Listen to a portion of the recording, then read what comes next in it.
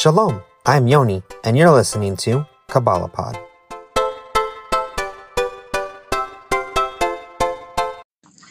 In the book Inner Work, translated from the spiritual writings of Rabbi Avraham Mordechai Gottlieb, it's Ashla Kabbalah, translated by Avraham Lowenthal.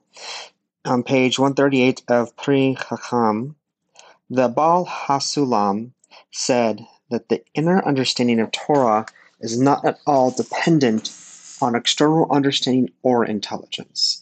The light of the Torah opens in its true reality only through our spiritual work. This, a simple statement to say, actually has a level of depth to it that requires one to read over it, well, at least more than once. The inner understanding of Torah is not dependent on external understanding or intelligence. It's a light of Torah that opens to reality only through spiritual work. And so what does this mean? Within Yiddishkeit, we have this concept that the Goyim, they have many things. They have wisdom, they have morality, they have a lot of things, but what they don't have is Torah. Now, from an initial glance, it sounds absolutely false. The Goyim don't have Torah, but isn't Torah written down? Yes, we have Torah. We have 5 books Moshe. We have Haftarah. We have all this. So can't a non-Jew read it? I mean, what about a Noahide? The answer is yes, a non-Jew can read it and gain an understanding from there. So what about Talmud? I mean, one could argue, hey, you got written Torah, but what about oral Torah? And for many years, that may have been the case. But then we have Talmud, right? We have the Mishnah codified. Well, can I go read that? Yes, of course. Can I know how to read it? Yes, of course. It's printed. It's easy to read. So somebody can read Torah and somebody can read Mishnah, second oral Torah. And they have this, but we're still saying they don't have Torah. And what is that about? In prior episodes, I've discussed the hiddenness of Kabbalah. Ironically enough, I discussed it in a hidden way. More or less is that Kabbalah is an oral transmission, generation for practical Kabbalah, and then theoretical Kabbalah or relational semiotic Kabbalah, which we do here, is looking at different references and finding a relationship, how to better understand a relationship with Hashem, and to inspire you and give you a weekly chazak to work on your relationship with Hashem. So, is that external? Is that internal? What is it? It's both. Is that because all of it's written versus some of it's written? It actually really doesn't have anything to do with that. Written or not, Torah, Mishnah, Kabbalah, it's not decided based off one's ability to read or learn a text. That's what this passage is saying. The inner understanding of the Torah is not at all dependent on external understanding or intelligence. Right there is the statement. Our knowledge of Torah, we can have an external understanding of Torah because of intelligence and the ability to read or debate or discuss, pull it apart, have a chavrusa, Kabbalah, get into all of it. That gives us our external understanding. And our external understanding cannot give us an internal understanding. So how does this work?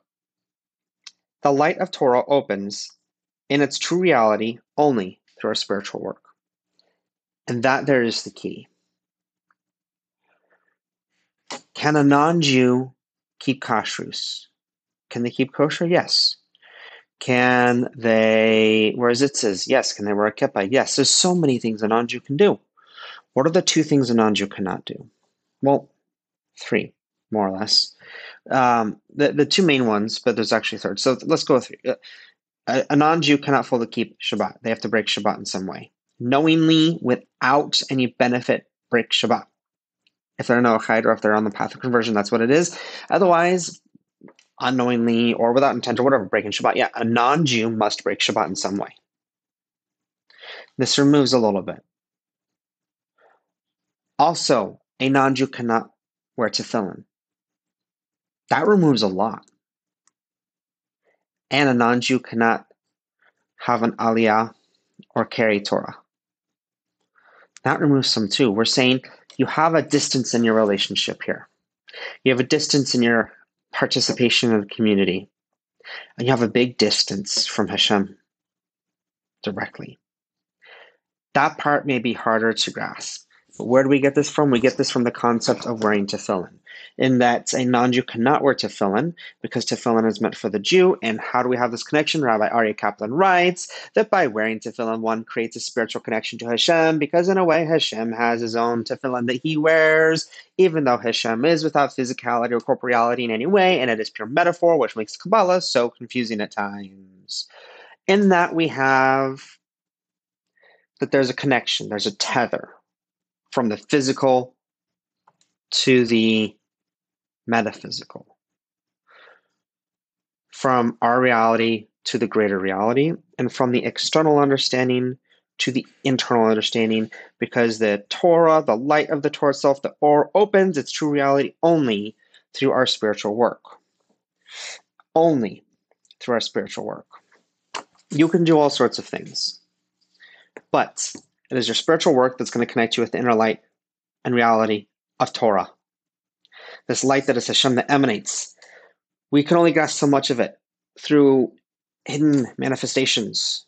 But to connect directly to the source, it is through spiritual work. And that spiritual work has three foundations in which it is first expressed. That is first expressed through the observance of Shabbos, being Shomer Shabbos. It's also expressed through the observance of tefillin, laying on those phylacteries, and it is also observed through the carrying and aliyah to Kriyas HaTorah.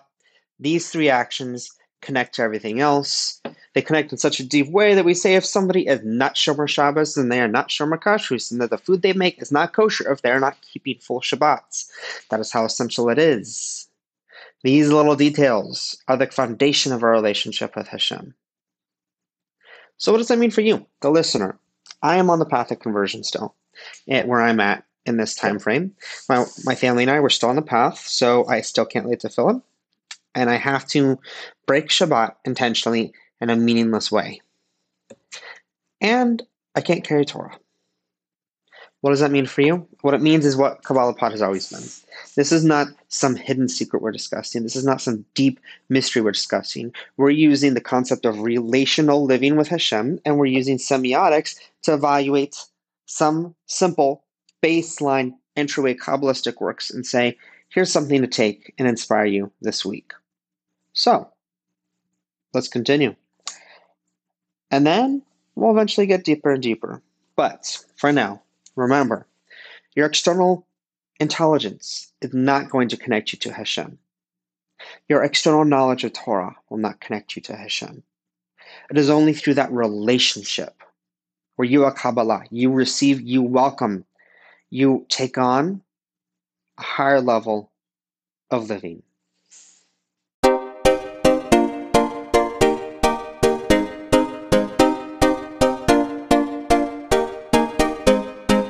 Thank you for listening to Kabbalah Pod on Anchor FM. If you enjoy this podcast, please rate us on iTunes and share it with your friends. Have a question or topic idea? We'd love to hear your input and ideas.